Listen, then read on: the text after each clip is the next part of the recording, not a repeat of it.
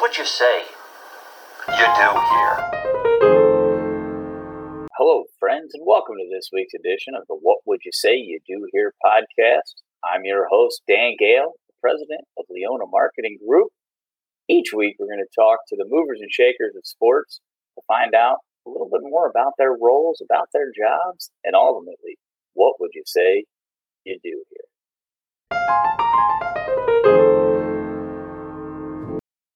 Hello, friends, and welcome to this week's edition of the What Would You Say You Do Here podcast, powered by Leona Marketing Group. I'm your host, Dan Gale, speaking with a good friend today. Tim McMurray, the director of athletics, has been at every stop along the way of external and is now 6 years at Division II Texas A&M Commerce. Tim, thank you for joining us this week. Dan, great to be with you. Well, I'm going to hit you with the tough one. What would you say you do here? You know, with the last 17 months in this crazy profession, I ask myself that almost every day.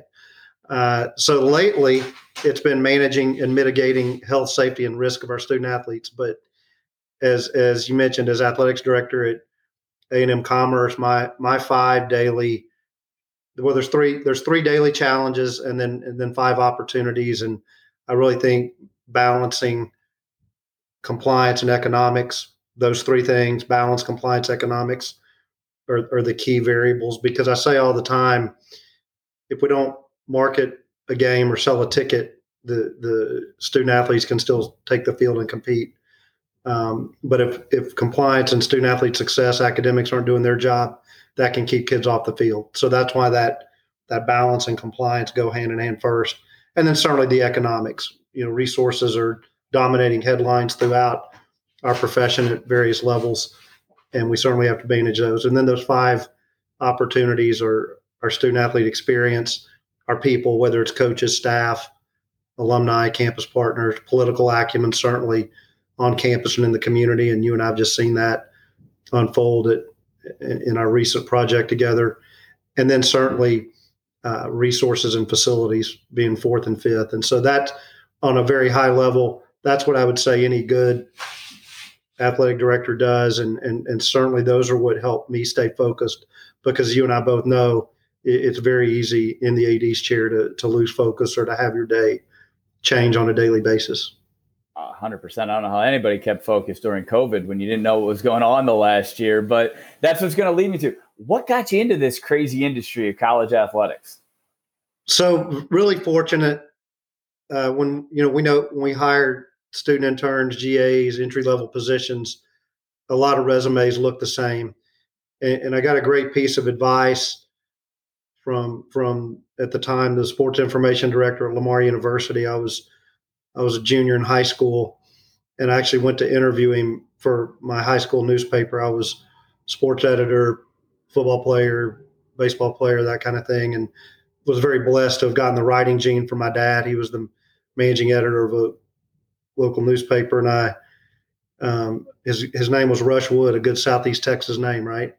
And Rush gave me a lot of great advice, gave me a great interview, got me to really start thinking about athletics as a profession, that you could do it for a living. And I was just hoping to get a job as a student worker when I got to college a year later, and he thankfully offered me that.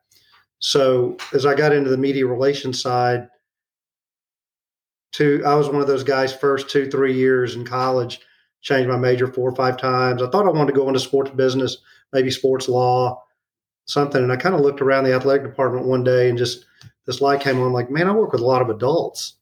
This could be a really, really interesting, cool profession.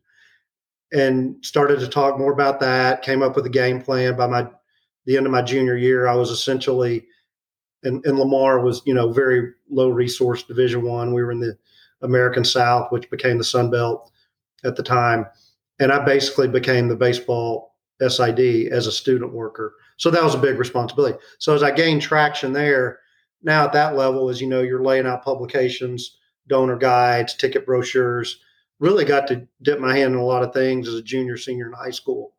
And through that, with some attrition my senior year, the back half of my senior year, with both my bosses leaving, got promoted right into the full-time assistant SID role, and 4 years after that, Mike O'Brien, my good friend who's retiring from Toledo here this summer, Mike promoted me to assistant AD for external at the age of 25.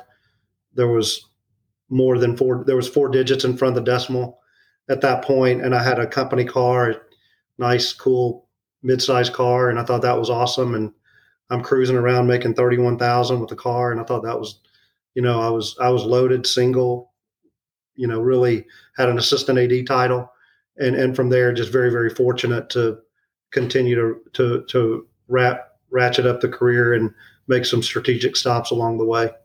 Man, I got to tell you, we all remember those first jobs when you thought you were rich and loaded, and now, regardless of what you make, it's tough. That's exactly right. Now you've been at those various levels. You started Lamar, and then you've been at varying levels throughout your career. What ultimately led you to Division II in commerce, and now being there 6 years? What was it that attracted you? Terrific question. The stair steps very quickly went from Lamar to Texas State. At the time was Southwest Texas State. They had created a major gifts external position because it was at the time they were making the Division 1A push. We were 1AA/FCS when I was there. Had a great experience there. Learned a lot of responsibility that grew. 5.5 years. Met my smoking hot wife, as you know, Dan, Vicky. She was working the College of Ed there. And then moved on from there to Northern Illinois University, working for Jim Phillips, our friend, the commissioner of the ACC. Really learned a lot between learning from Jim Phillips and Mike O'Brien. They really catapulted my career and really taught me how to be what I call a comprehensive administrator. Was very fortunate from NIU. Our good friend Tim Leonard helped bring me back to SMU. Worked with him and worked for 2 really, really great athletic directors with very different styles, Steve Orsini and Rick Hart there at SMU. And then, Dan, where you and I united at University of Maryland, getting to work for and with Kevin Anderson and Nate Pine, a good friend of ours, and taking the baton from Nate very shortly after I got there. He was named athletic director at Holy Cross, and really, all kidding aside about the fun we had there together, really learned a lot about the business model and thinking strategically about how we do things. And the great thing was you and I could fuss and discuss some things and then take it back to our bosses and really enjoyed that collaborative relationship. And I think that's what, has helped me grow on the external side. And due to, more of a personal situation than anything at the time with our blended family, it was the right time to return to Texas and reset some things. And this, I wasn't looking for the A&M Commerce opportunity, but when I got a phone call about it, because I was involved in a couple of other, 3 other Division I opportunities at senior associate deputy level, 2 in-state and 1 out-of-state at the time. And the commerce was intriguing because I did a little bit of research and knew the outgoing athletic director, Ryan Ivey, really well and knew what he had done there. And it was just very, very intriguing because I felt like Ryan had poured the foundation for the track, and the next person, if effective, was going to get to come in and run on it. And that's exactly, thankfully, what's happened, and been really, really blessed to learn a lot about that level. Ren Baker and Jared Mosley, 2 mutual good friends of ours who were both former Division II ADs, they were really, really helpful in that transition, preparing for the process and going through it and what to look for, not look for. Because I wasn't as familiar as you and I've talked about now with our D2 experience, wasn't familiar with the equivalency model, quickly became acclimated to it and really understand at this level, I'm not looking to change conferences based on a television contract or based on, what the payout might be at the end or any of that. I'm looking for ways to generate more external revenue at our level, which is something that a lot of at our level may not put an emphasis on because that's not their background. But if we generate more external revenue, we can give our kids what we call our mission is to provide that best-in-class experience. That's obviously got a double, really triple meaning with the academic side, the athletic side, and the life skill development side, preparing them for their career. So we really feel like that the perspective that we've brought in the last 5.5, 6 years has allowed us to begin to do that. And when you focus on that student athlete experience, what you learn really quickly at our level, these are the kids that need the help. These are the kids we're making an impact on, right? And that's not begrudging any other level, 1, 2, or 3, but at the Division II partial model, I mean, even, I use this metaphor all the time. Our starting quarterback, Harlan Hill, trophy winner 2017, he was only on a 65, 70% athletic scholarship. Had some other institutional aid, right? But I mean, he lived by very modest means. He needed every, piece of aid, like many college students do. But my point in telling that story is it's really done for love of the game at this level. We'll have a couple of guys, if they stay healthy, get NFL training camp looked. We may have 1 or 2 combine invites, but it is love of the game. If we got an Olympic sport athlete on a 30% scholarship, he or she's out there playing because they want a great education. They see an opportunity to compete at a high level, and we try to instill that Division 1.5 mindset in them. No, and I love that. And 2 things I want to unpack there for people listening. Yes, Tim and I were negotiating. I was on the CBS side when he was at Maryland, and the smoking hot wife thing was he sent me her contact because I had to pick her up on something, and it came up on my phone as smoking hot wife. So almost got me in trouble inadvertently. Almost got me in trouble, but yeah. That's what popped up. So yeah. I've had to change it in my phone now to what it says now that I'm married. But then you talk about external revenue of what you're doing. Well, you just did something that was very unique at the Division II level by outsourcing help on the ticketing and sponsorship side. It's been done a lot on the Division I, grander scale. Well, talk to us about, what just happened for Texas A&M Commerce and the new partnership that was literally just announced this week. Yeah, feel really, really good about what we've done. We had some interest from multiple companies, which is the most exciting thing.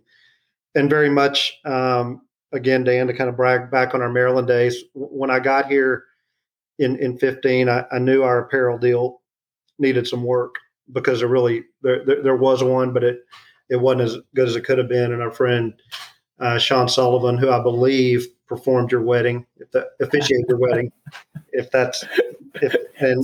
Tim is the ultimate connector here. I'm going to jump in. He knows everybody in the industry. He is the ultimate connector, and that's one thing we both get along with. If you don't know Sully, you need to send him an email, and we'll put it on. John.Sullivan@LeonaMarketingGroup.com if you'd like to reach out. So Sully, I call him. I'm like, man, look? I'm not looking for the Maryland deal. The Maryland deal's one of a kind. I get that, but can you look at it? I think we'd rather be lucky than good sometimes, right? I think the timing was really good because at the time Under Armour was looking to expand their business model into that regional emerging program style, and Sully got us connected with Greg Romine. We're now in our second agreement with them. We've extended it. It's really unusual for our level, but we extended it for a decade because of the right commitment, and we're in year 3 of that, and just really pleased and have been invited to headquarters, and they treat our coaches like they are a Power 5 partner. So we're not that. What hit me right between the eyes is we went through some transition in our external unit leadership over the last 7 months. And you were here on campus, Dan, recently, losing Taylor Phelps, our at the time our senior associate AD for Championship Resources. Taylor played basketball here at A&M Commerce, was in the Honors College, and I couldn't just go out and replace that in the same way. And so, as we went through a little bit of external transition this spring, it gave me a chance to step back and look at how we maximize opportunity.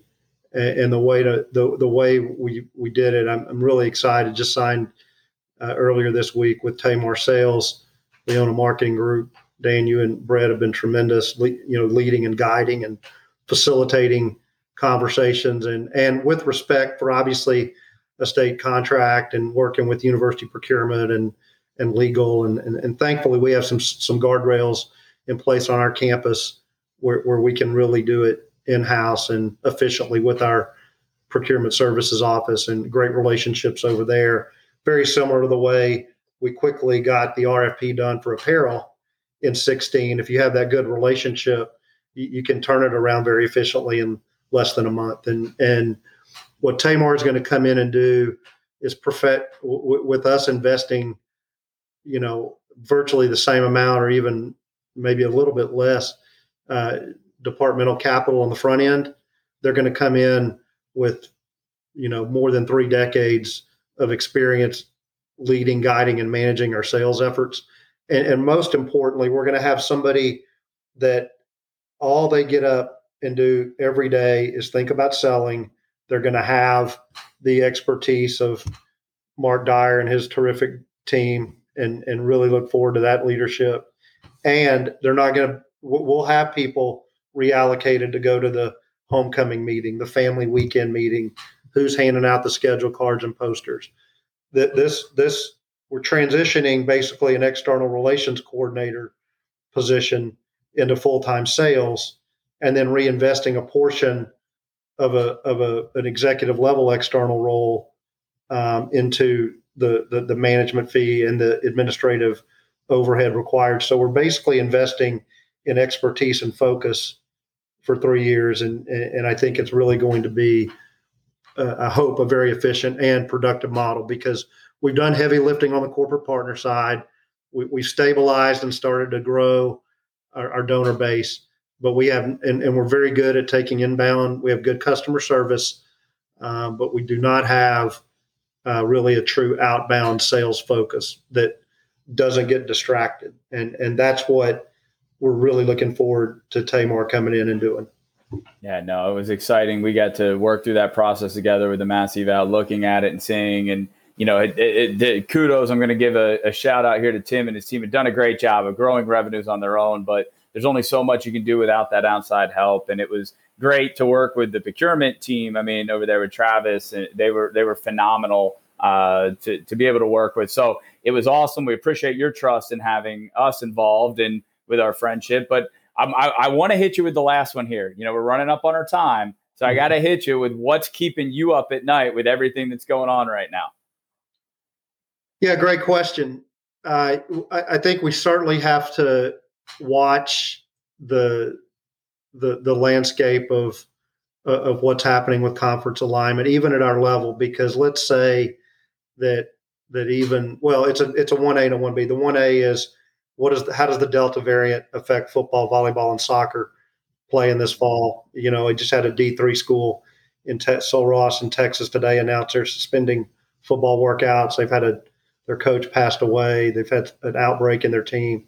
So what's keeping me up at night is our unvaccinated student athletes, frankly. The 1B long-term answer is you can read on social media or traditional media. Are there going to be 4 super conferences? Are there going to be, is the Big 12 going to sustain? What are they going to look like? What are they going to add? TV markets, all that. The bottom line, if it is a model where there's a true NCAA breakaway at some point, the only way that we give our student athletes a great championship experience at Division II and postseason is because we don't get a true direct distribution from the March Madness contract with CBS, but it does go to fund very meaningful academic well-being and athletic programs at the D2 level, and that's to essentially administer those D2 championships. So that's keeping me up a little bit, because what happens if we don't share and play well in the sandbox? What does that do to the Division II model that provides countless opportunities for enrollment on campuses throughout the country? Pretty tough right now in the collegiate landscape of what's keeping you up at night. So I appreciate you taking the time, because I know how busy it is for you, for your department, and really excited to see the new relationship you have work, but also greater success coming from Commerce under your leadership in the future. So Tim, T-Mac, thank you so much for the time. And as always, it's great to connect. Hey, enjoyed it, my friend. Best 20 minutes I've had in a while. Thank you. So there you have it. Tim McMurray, athletic director down at good old Texas A&M Commerce, giving us a little insight into his role, what he does.